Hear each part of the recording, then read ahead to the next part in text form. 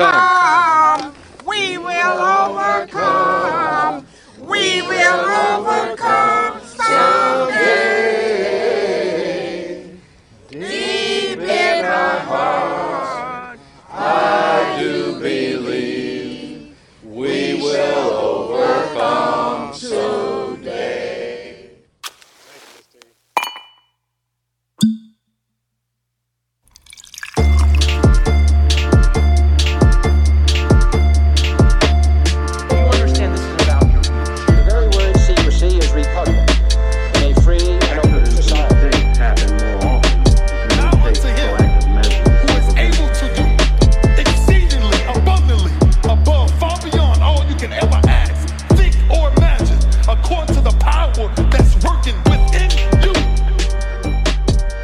Ladies and gentlemen, welcome back to Black and Blurred. Hi. That's Darren. I'm Brandon. Guys, part 2. We're here still. Raise your hand if you're still being gaslit. We are here with part 2, and we're talking about some gaslighting. Yeah. Last episode, if you haven't listened to it yet, we talked about the conversation of guns. It had filled with gaslighting. Yeah. And we're moving on. Unfortunately, in these episodes, we can't speak exhaustively about these things, but we just want to highlight important aspects of gaslighting. Yeah. Stuff that you've probably heard and been a part of. And because it needs to be addressed. This experiment is on all of us. yeah, seriously. It's all of us. And part of the motivation in this has to deal with the importance on people hearing the truth, especially when they're told to question and doubt it and renounce it over and over again. Right. Because we've mentioned it, I guess subtly and briefly, that we went through gaslighting in a different context together, yet separately. Yeah. And it leaves you battered. Well, it has to happen separately, doesn't it?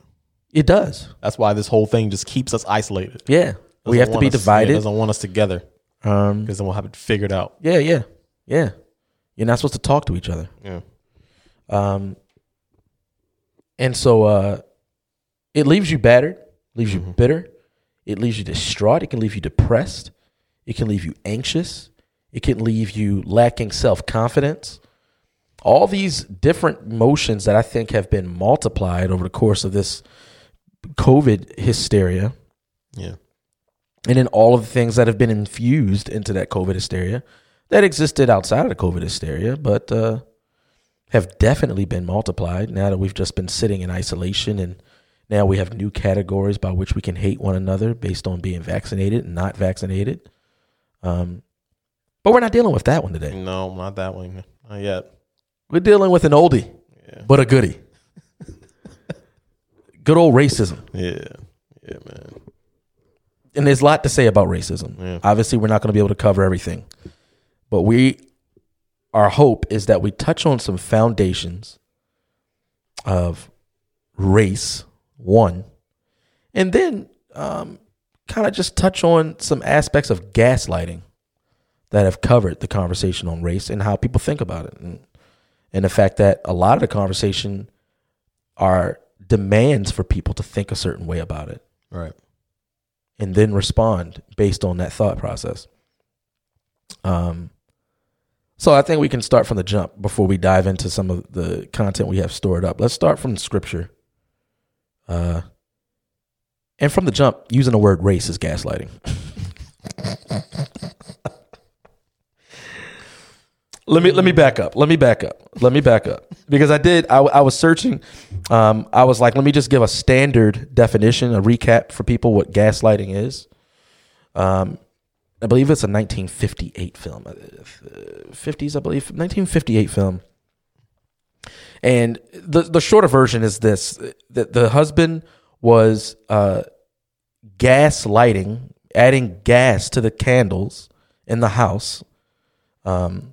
Among a bunch of other things. Among a bunch of other things, yes. But this is the very short, truncated version. Yeah. The wife in the house knew that something was changing with the lighting, and he was telling her she was crazy. Yeah.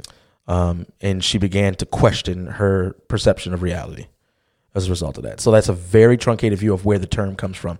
But I'm going to expand that as far as what it's turned into and how that movie is the poster child for this ideological abuse that we all are under and have been under for some time.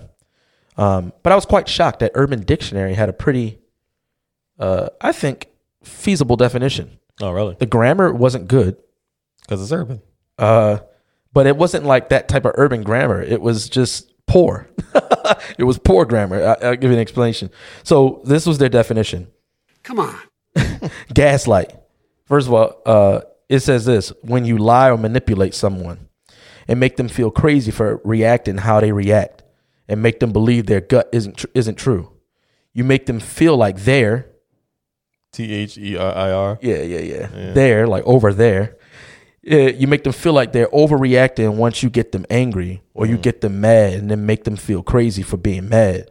Basically, when you manipulate events and situations to make the victim feel crazy and switch the blame. I think that's So eloquently put. Yeah, I think that it's sufficient. It's sufficient.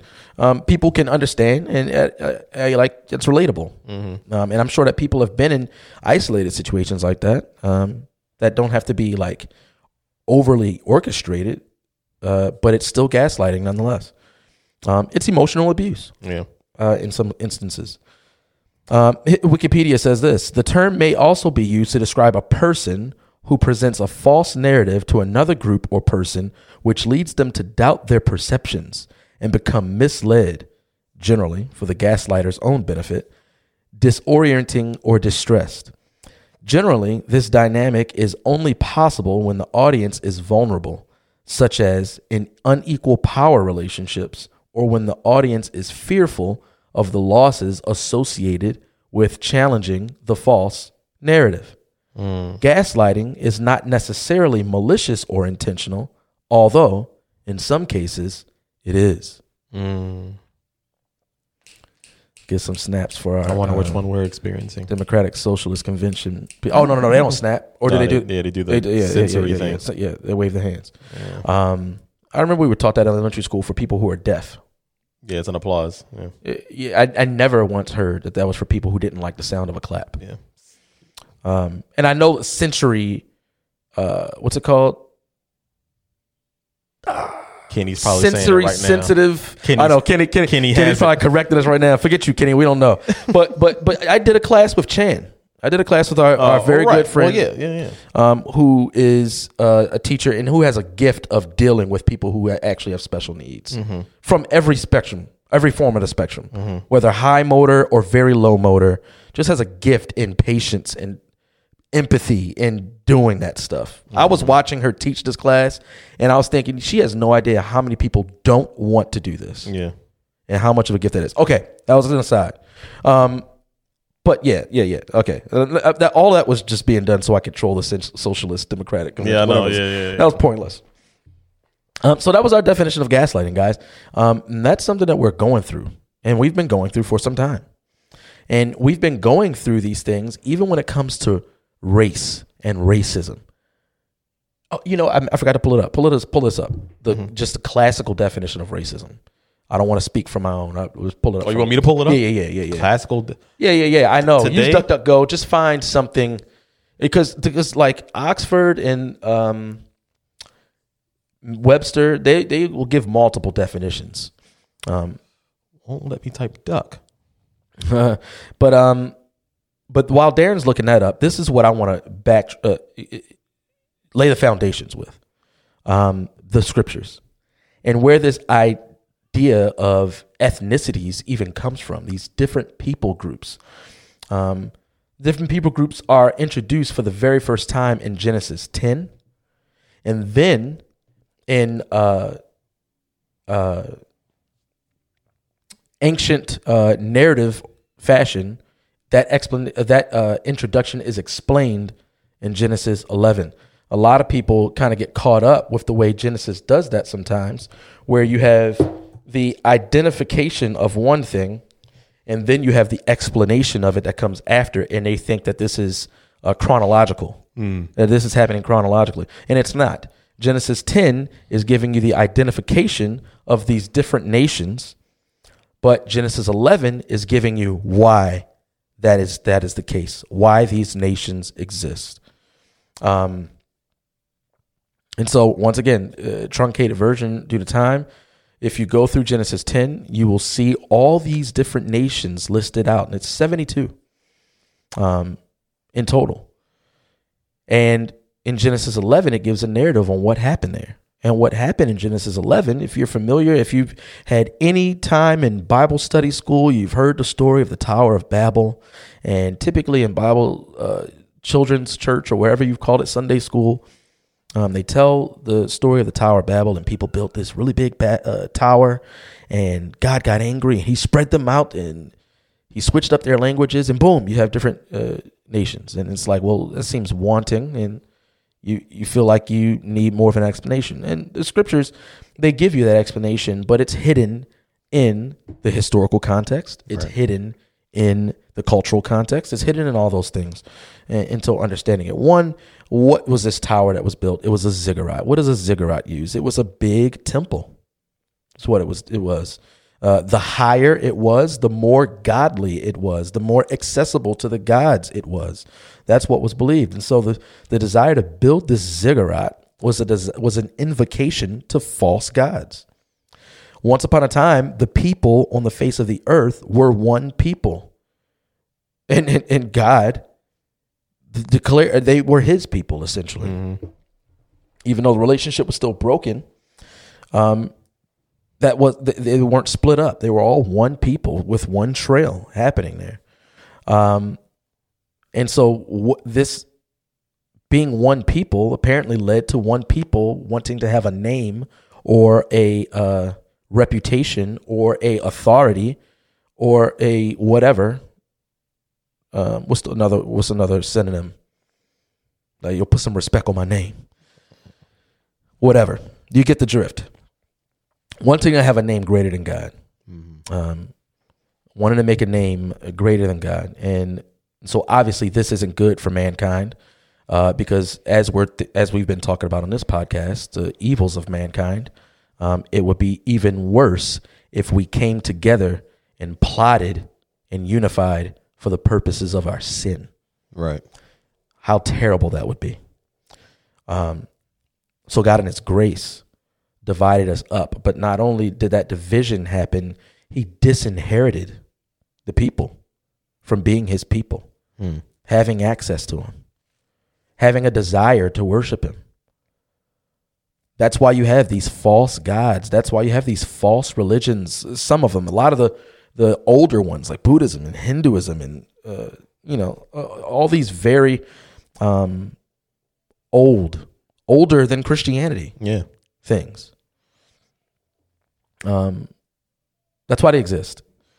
But that disinheritance finds its reversal, the beginning of that reversal, in his choosing Israel as his people.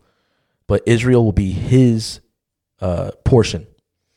And through Israel, the whole plan was for the Messiah to be born through his people, so that through the Messiah, the people who were once disinherited all around the earth would come back into the fold and be his people again. So through the Jews, the Gentiles would become sons and daughters again. And so it's just a complete reversal. The Messiah is reversing that.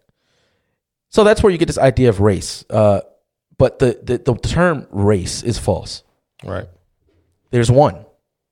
Human race. Biblically speaking, you can argue there's two. The seed of Adam and the seed of the serpent. Or the seed of the serpent and the seed of Christ. The seed of the woman. You could argue two races from a theological standpoint. People of the world, people of the kingdom. But I don't go further than that. I don't go further than that. What definition you come up with? Racism. A belief that race is a fundamental determinant of human traits and capacities, and that racial differences produce an inherent superiority of a particular race. Wow. So what's very wild about that is that the people who espouse racism Are the ones that who are racist. attribute the Yeah. race. Yeah, that's what people. Yeah. They're quite racist. So yeah, guys, find some time and read through Genesis 10. It's laborious. It's a lot of names, but just reflect on it. Find a commentary to read through Genesis 10 to explain what's happening there. Read through Genesis 11, a commentary to read through Genesis 11 to explain what's happening there. This is the history of nations. In the Greek in the New Testament, ethnos, where we get our word ethnicity from. Race, it's made up. It's a facade. It doesn't exist. If you are a Christian, then the way that we have this conversation is by seeing it accurately first. Since we were just talking about this in Bible study. Colossians, since then, Christ has been seated in the right side in the heavens. Let our minds be seated in the heavens where Christ is. Mm-hmm. Let us see things accurately. Do not let people deceive you with empty speech. Yeah. Don't let people deceive you. And so we need to see this accurately. You ain't black. and that comes right there in the next chapter in Colossians. But so let's move on. Because we got some stuff. We got some stuff in this conversation of race. Gosh, we just did a quick overload. I don't even know where to start because it's just so much. There's a lot. We can start with the first clip that we played. Oh, that's true. We need to address what that is, true. But real quick, let's touch on, kind of break down a little bit what that definition you just read. Oh. Of racism. Yeah. So read that one more time for the people in the back.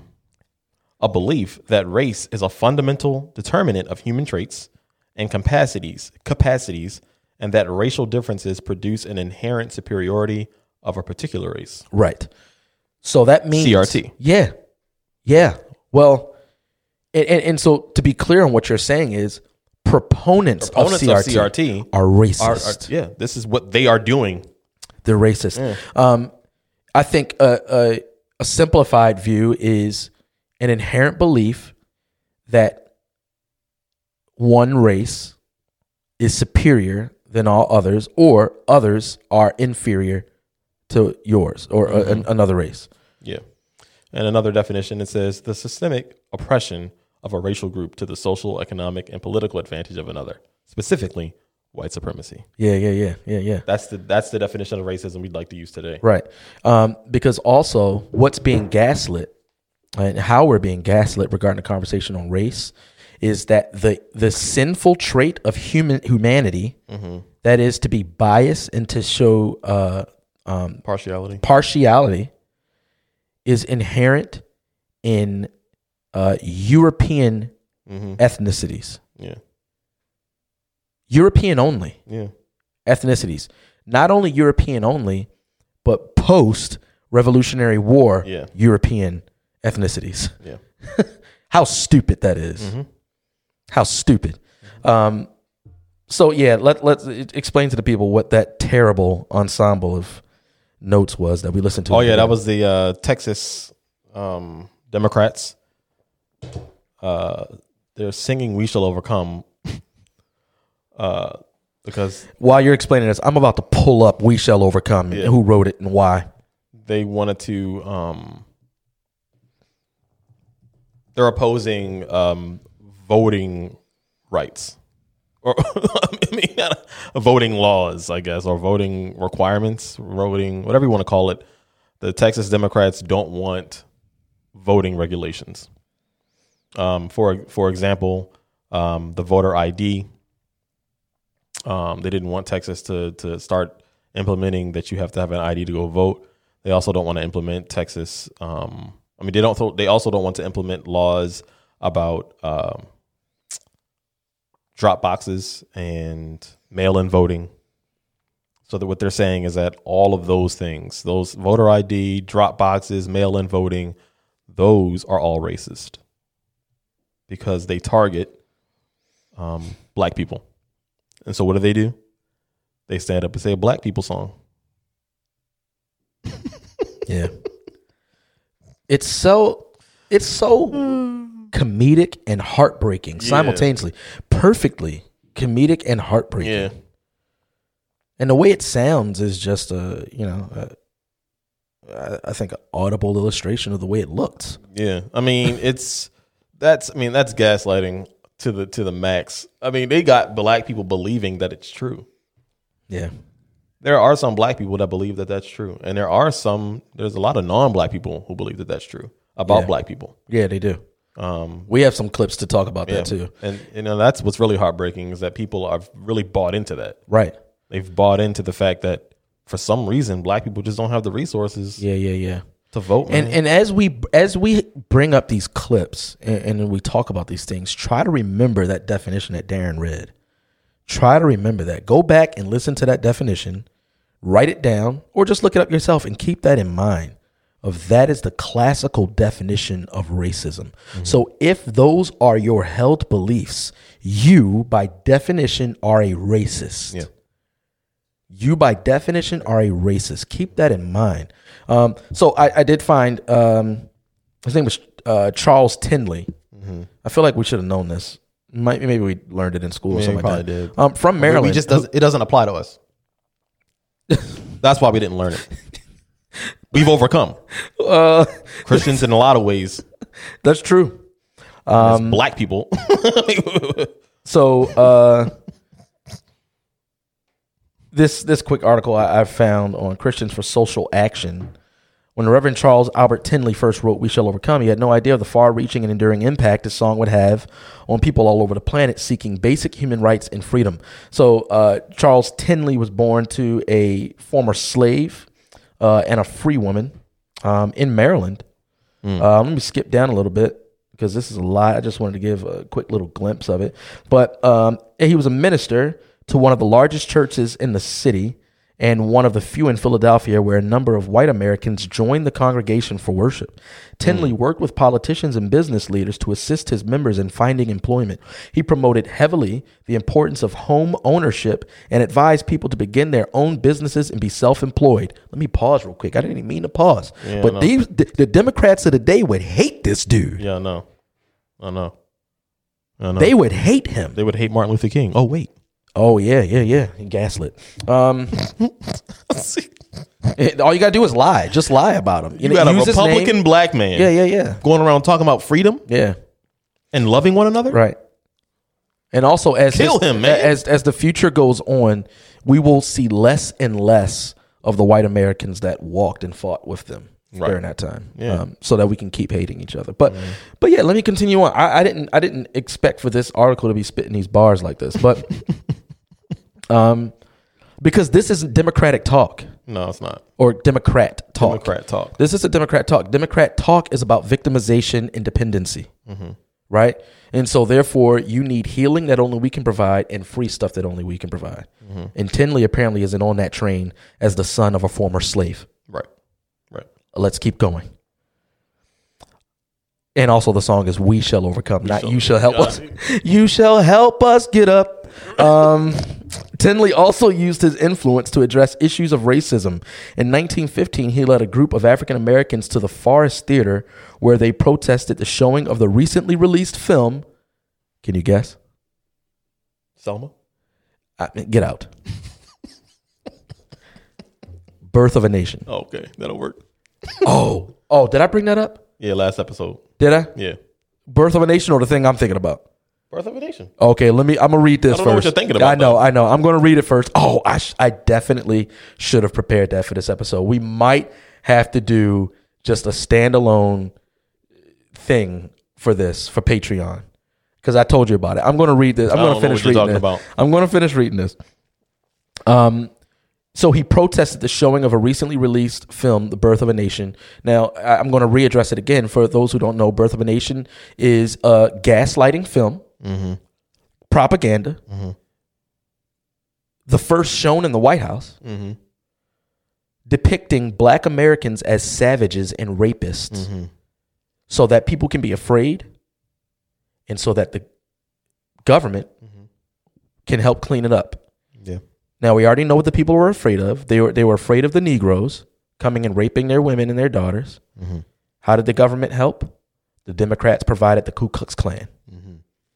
Check our history. Yeah. Just check the history. Yeah. Okay. The film was controversial across America and offensive to African Americans because it presented black men as unintelligent and disrespectful toward white women. So if we changed out white women and put ballot box, that's 2022.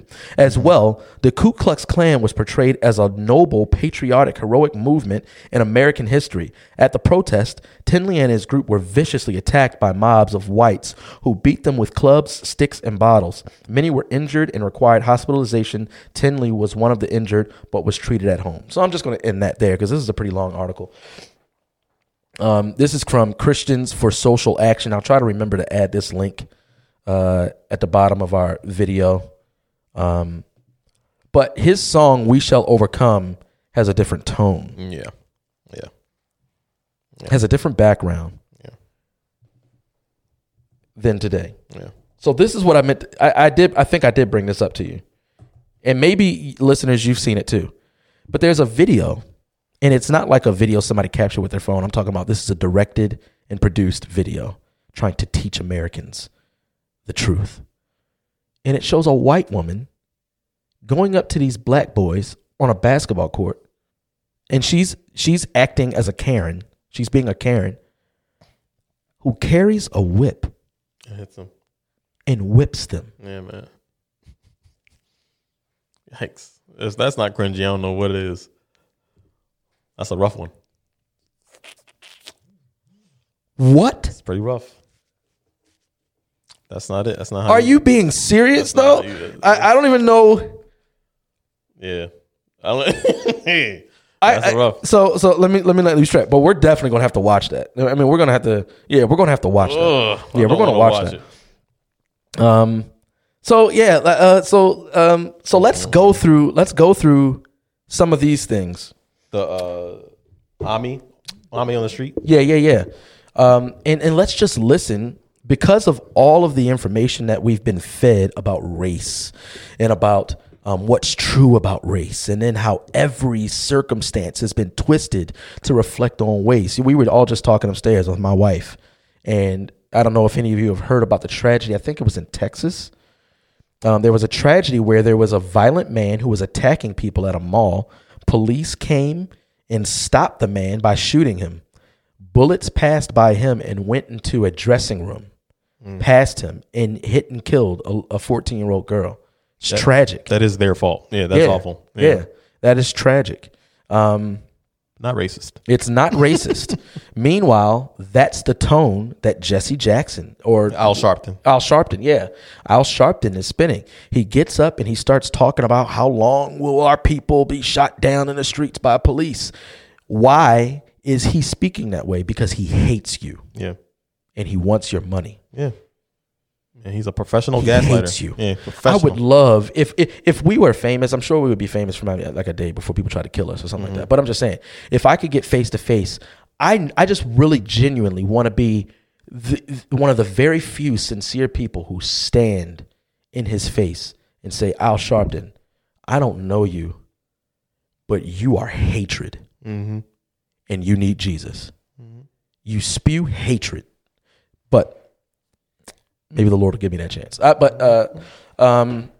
go ahead. I'm on the street. Hit him with I'm on the street. Still talk forever. I'm Ami Horowitz, and I'm here in Berkeley, California to find out if voter ID laws suppress the black vote. Do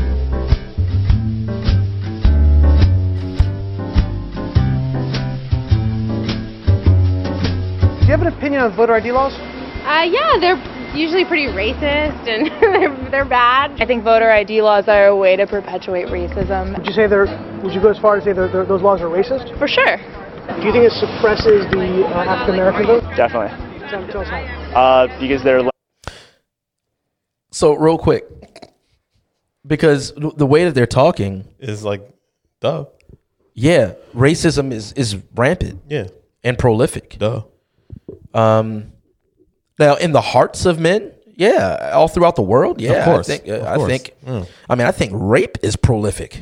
I think rape is actually more prolific than racism. Yeah.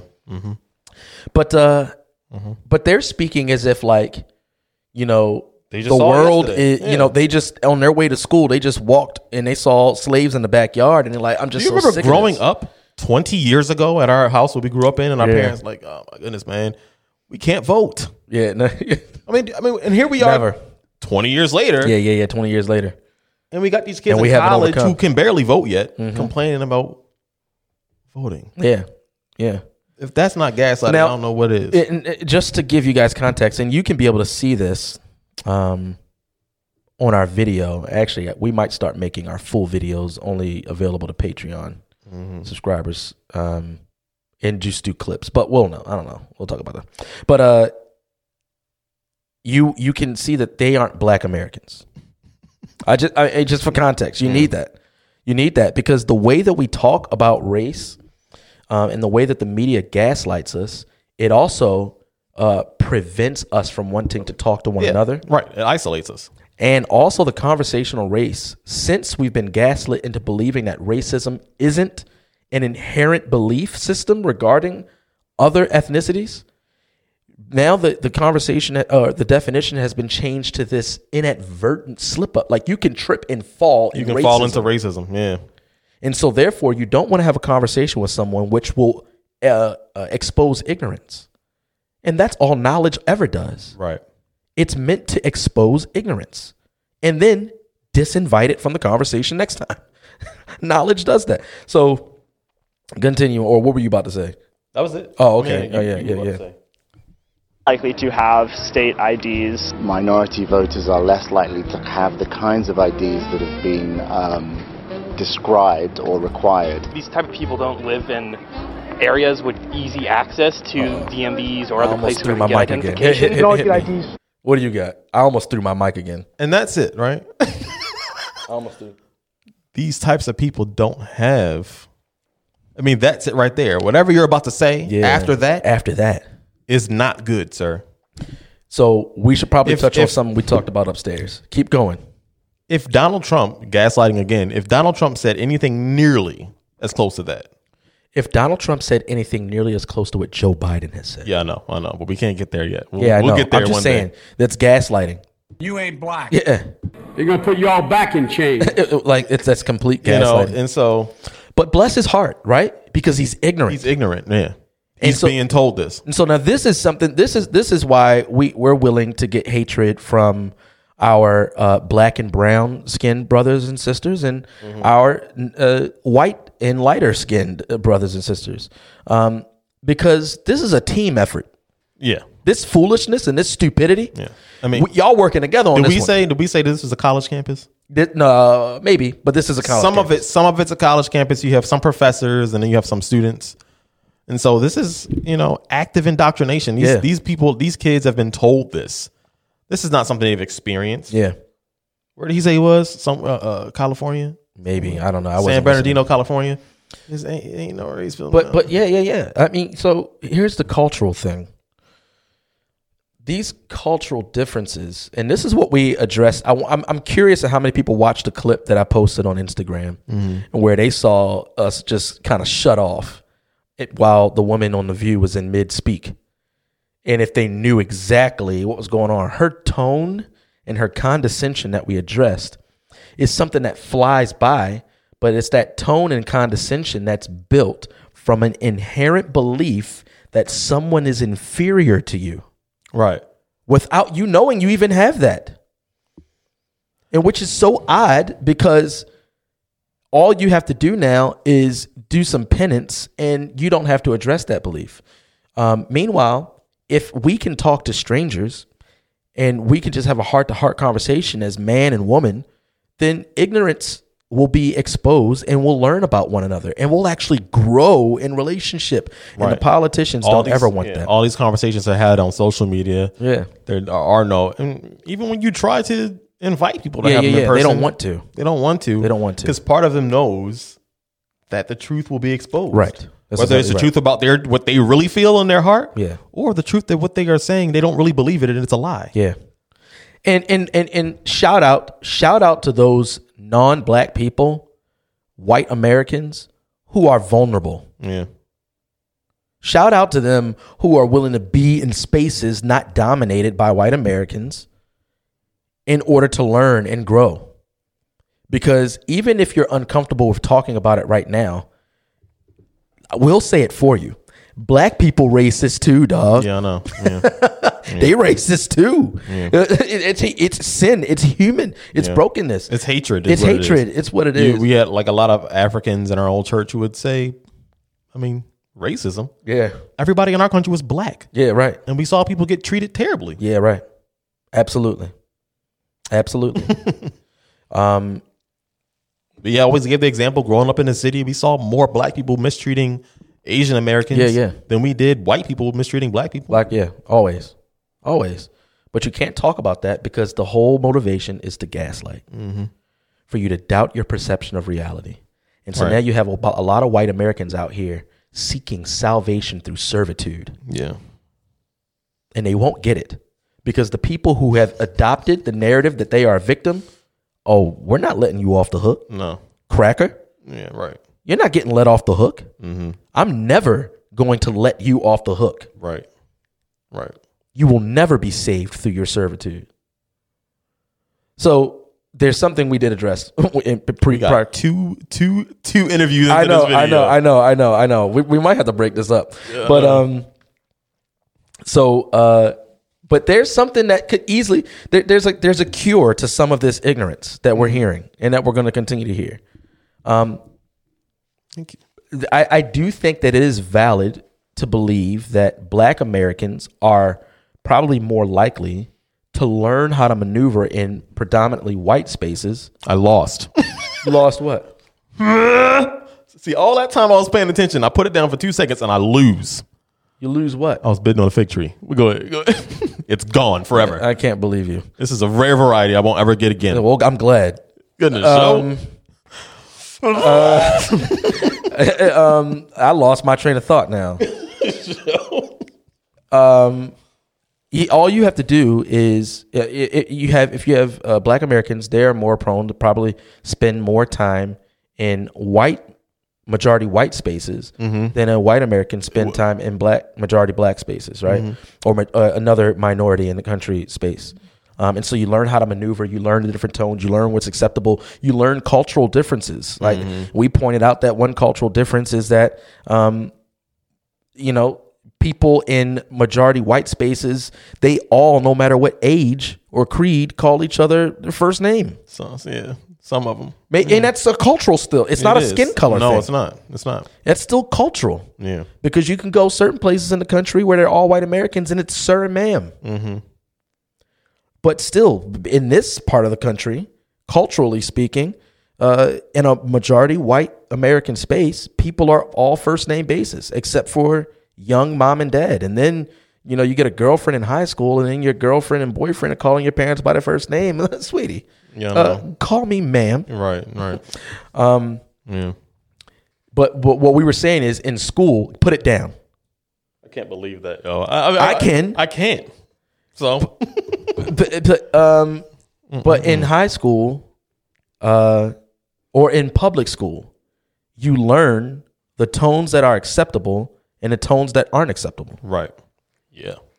They teach you that. Yeah, your peers. Your peers will teach you. Yeah. Your peers teach you about respect. Black Americans value respect. They value respect. Some people in an unhealthy way. Some people in a noble way.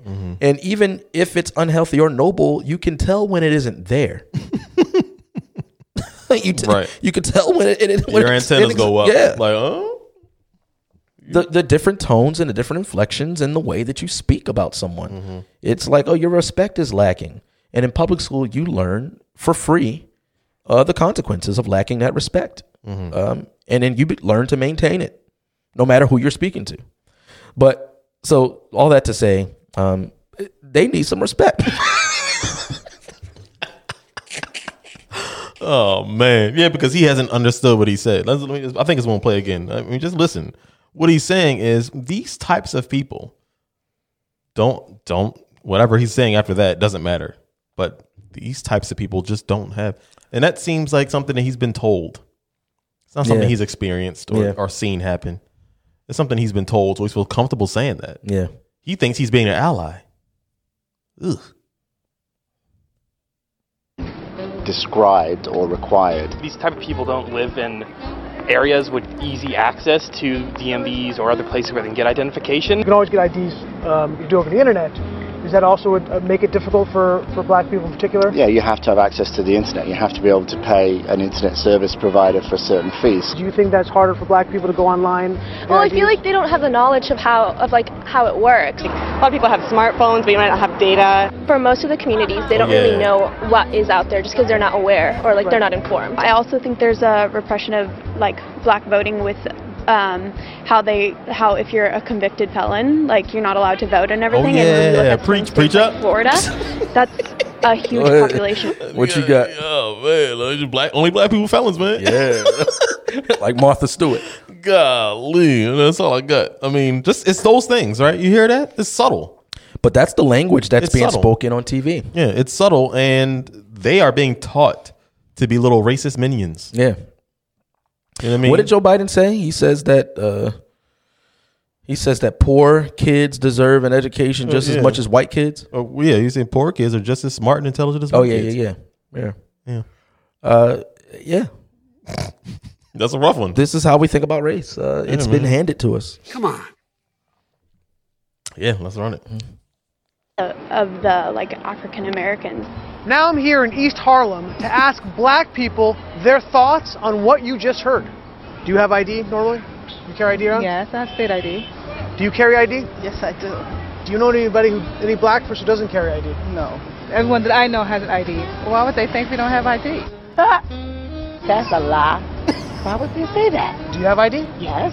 Because I have my ID and my friends have their ID, so we know what we need to carry around. Everybody that I know have ID. That's one of the things you need to walk around with New York with, ID. Do you know?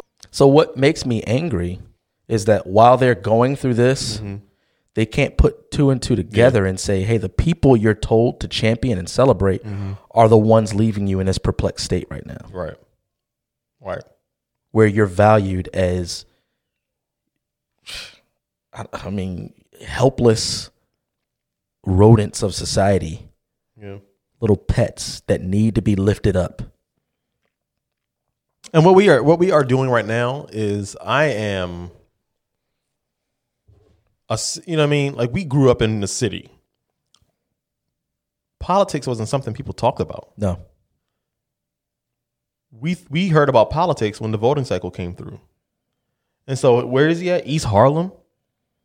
How much are they hearing about politics? Are they even hear this stuff? You know what I mean? Do they see the We Shall Overcome? Do they see the Joe Biden speeches? Do they see that stuff? No. They hear about it when it's the election cycle coming around and they go vote. And they see Diddy, go vote. Yeah. And they go to the churches, the black churches. Right. And they see Charlamagne the God. Yo, black people, make sure y'all go vote. And then they go vote for the people who they've always voted for. Yeah. But meanwhile, even with talking about, what's that guy's name? Tinley. This is just a typical citizen of the United States who had values, values that are inflammatory today. Yeah. Values that are offensive today. And that's true about a lot of conservative Democrats. This is a black conservative Christian man who wrote the song We Shall Overcome. Yeah. And the values he had are values that are destroyed and ridiculed and slandered today by the people singing the song We Shall Overcome. Yeah, man. I'm sick of it. I know. I think we get. I mean, he doesn't evolve anymore. That's it. I mean, you get it. You got white people saying black people can't do this, and black people saying yes, we can. Yeah, we're doing it. Yeah, we do it now. We're doing it. So it seems. So you mentioned 20 years ago, and I don't know. Maybe we were adults. Maybe the race conversation was still being incubated by the race hustlers and. Well, I'm sure it was. Kept on life support like Benjamin. Well, once again, like I said, we were in. Well, once again, we Booker T. Washington. What are you saying? We were in the city. Politics. It certainly wasn't like it is today, where everyone we know was talking about politics. Yeah. You know? There was no social media. There wasn't. People. You had to talk to one another. I remember our parents going to vote. They put us in strollers, whatever, had us hold strollers, and we go to Forest Park High School, right? Or Liberty, which is walking distance, by the way. Yeah, it wasn't hard. Distance. Yeah, no subway needed. Yeah, libraries everywhere, walking distance. Any post offices, they all had ballots. Those are also different schools in our neighborhood that are now all being shut down Yeah. And our neighborhood is still blue. Oh yeah, it's been blue our entire lives. But go ahead. But yeah, so we never heard our parents or any adult complaining about the access to voting. It was difficult, or not having IDs, or anything like this. Right. If that was an issue, if it's an issue now that needs to be changed, that means it must have been an issue 20 years ago. Yeah, it had to have been. Right. We're just hearing about it now. All of a sudden, this new racism has happened, and what they're trying to say is, "Oh, Donald Trump did that." Yeah.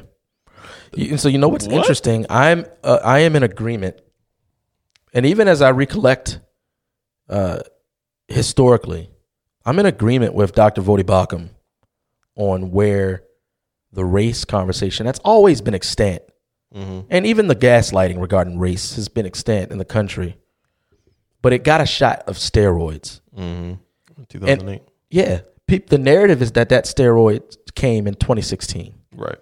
And I believe it came 8 years earlier. This is him talking about it very briefly in a sermon he gave on cultural Marxism. More of a talk he gave on cultural Marxism. I like to distinguish sermons from talks. But let me play this.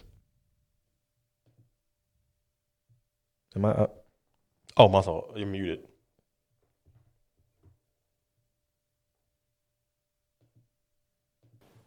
I started writing about cultural Marxism in the in the early 2000s, somewhere around 2005, 6, 7.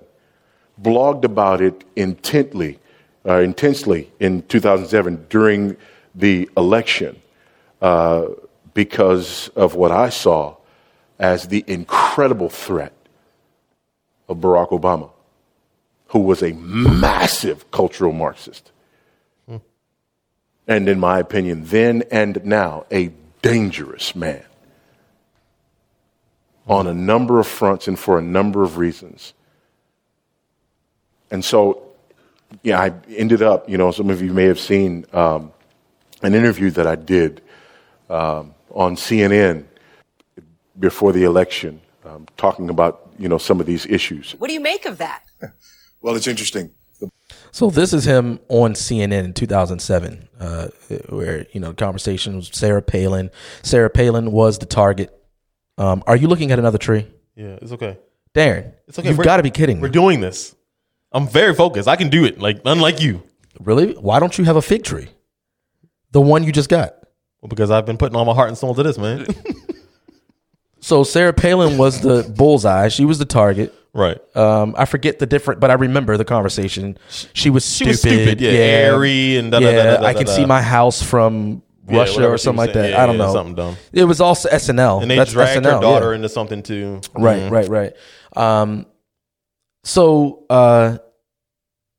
But see, this is him. Vodi Bakum was invited on CNN, and Lord knows CNN had no idea who they were inviting on. I'm sure they did. That's wild. So I'm going to play that clip real quick. The bottom line on that is people look at this ticket and their fear is that we will have Barack Obama as our president, that we will be moved toward a socialist agenda, that we would have the most radically pro-abortion candidate ever to run for president to serve in that office. And that is an untenable position for evangelicals. And so they look at this and they're trying to decide this based on what's best for the nation in the here and now. I only got to... Now, that was a short clip of him in his interview on CNN. Yeah. What are you about to say? Go ahead.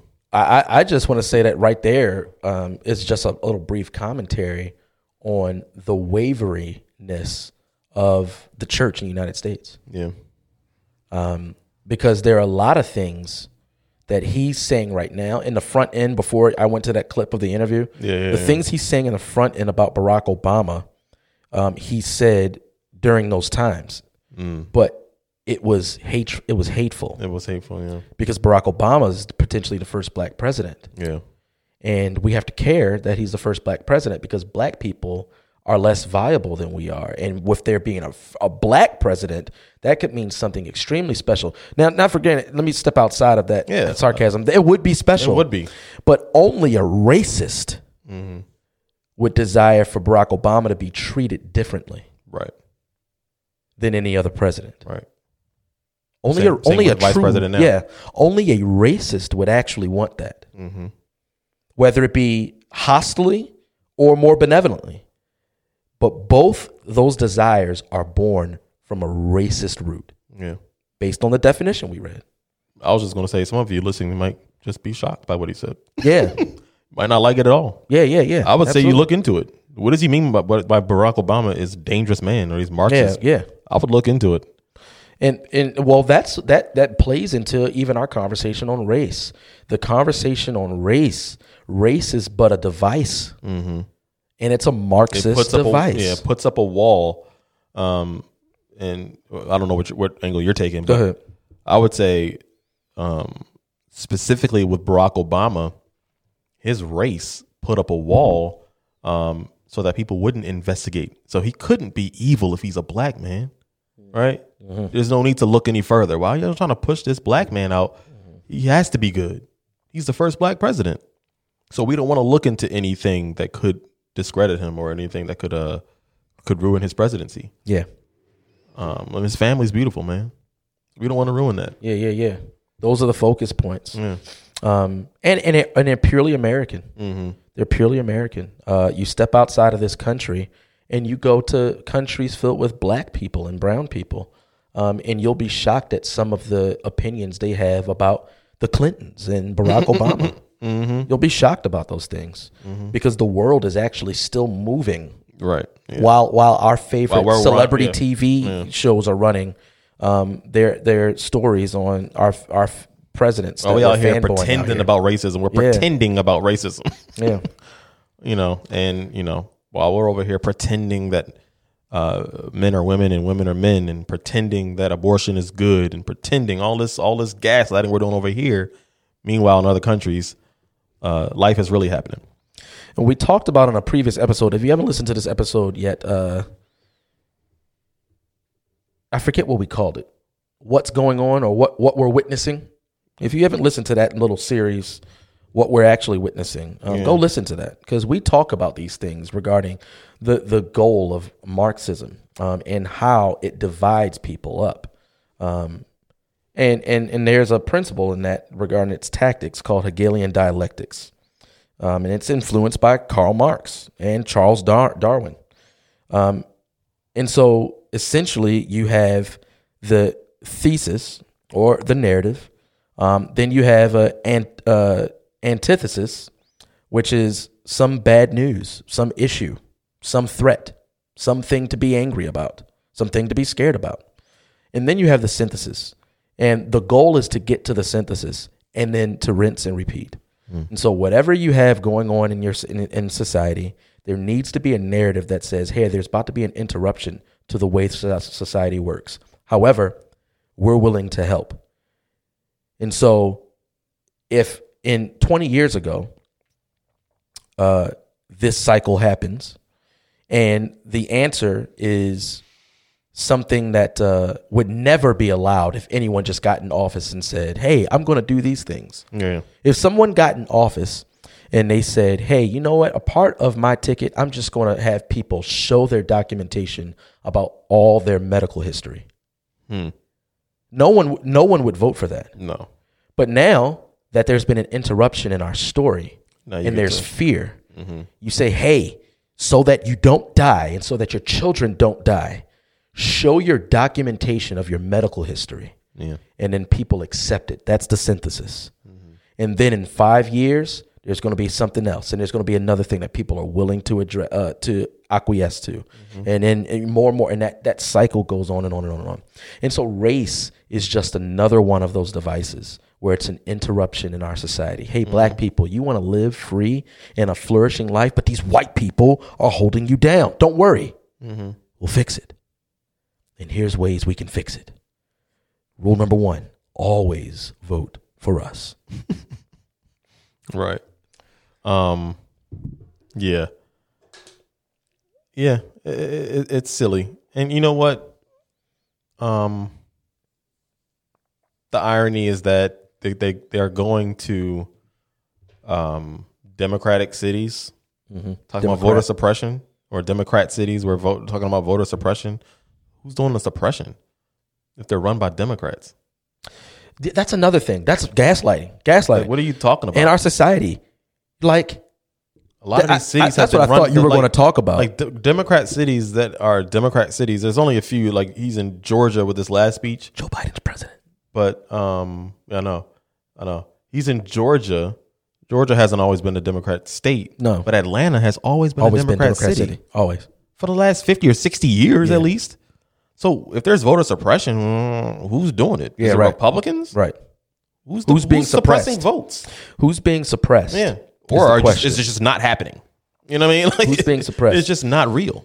Yeah, because which one is true? Are you the most popular? Mm-hmm. And are you saying that black people hate you? Mm-hmm.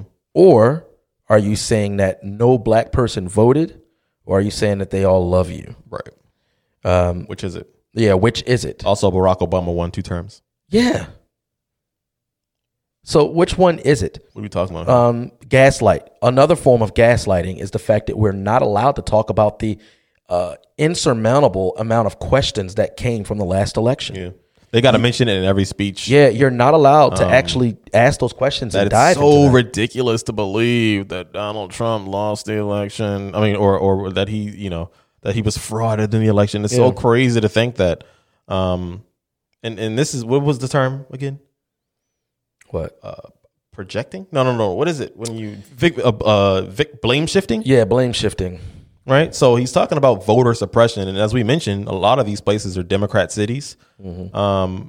Meanwhile, you have an election where Joe Biden got 81 million votes, mm-hmm. and there's a bunch of Republicans with affidavits saying my vote was suppressed. Yeah, and we don't care. My vote was changed. And you go, you're crazy. Yeah. You're crazy. You Trumper. Gaslight. You Trumper. You're crazy. There was no voter suppression. Joe Biden's the most famous president in U.S. history. Yeah, U.S. history. Yeah. Yeah. So you can believe that if you want to. Right. And what you're referencing is his speech. Who? Joe Biden's speech, where he's referencing voter suppression and all that stuff, right? Well, all of it. I'm just talking about all of it. I mean, all of it, yeah. He mentions it as well. But almost every speech from Joe Biden, when he talks about voting laws, mm-hmm. He has to bring up either January 6th or how ridiculous it is that Donald Trump thinks that he didn't lose. Mm-hmm. And he has to keep saying that because some people believe that it's ridiculous. Right. Like, why would the government, you guys are the ones trying to thwart our democracy. Mm-hmm. It's a constitutional republic. You guys are the ones trying to thwart our democracy. You know what I mean? So it can't possibly be them. Another form of gaslighting under this umbrella of racism is the constant equivocation between a lot of things that don't deserve these equivocations. Like racists. Okay, wrap up. Racists exist. Mm-hmm. They're real. Yeah. Racism exists. It's real. But to call having an ID to vote racism and then likening it to Jim Crow laws is to diminish what happened actual racism during Jim Crow. Yeah. And what people fought against. Well, he was for Jim Crow. He was. Gaslighting. Mm-hmm. Joe Biden was on the side of segregationists. Mm-hmm. Gaslighting. Joe Biden was a Democrat in the times where Democrats were proud of their racism. Mm-hmm. Thank you for listening to this episode of Black. We'll have to continue on because we have more. But guys, we hope you stay tuned. Look into these things. But stay tuned for part 2. Part 2 of race gaslighting. We got a lot. It goes on forever. But we appreciate you guys tuning in this episode of Black and Blurred, where you're guaranteed to hear one of two things: our humble opinion or the facts. Holler.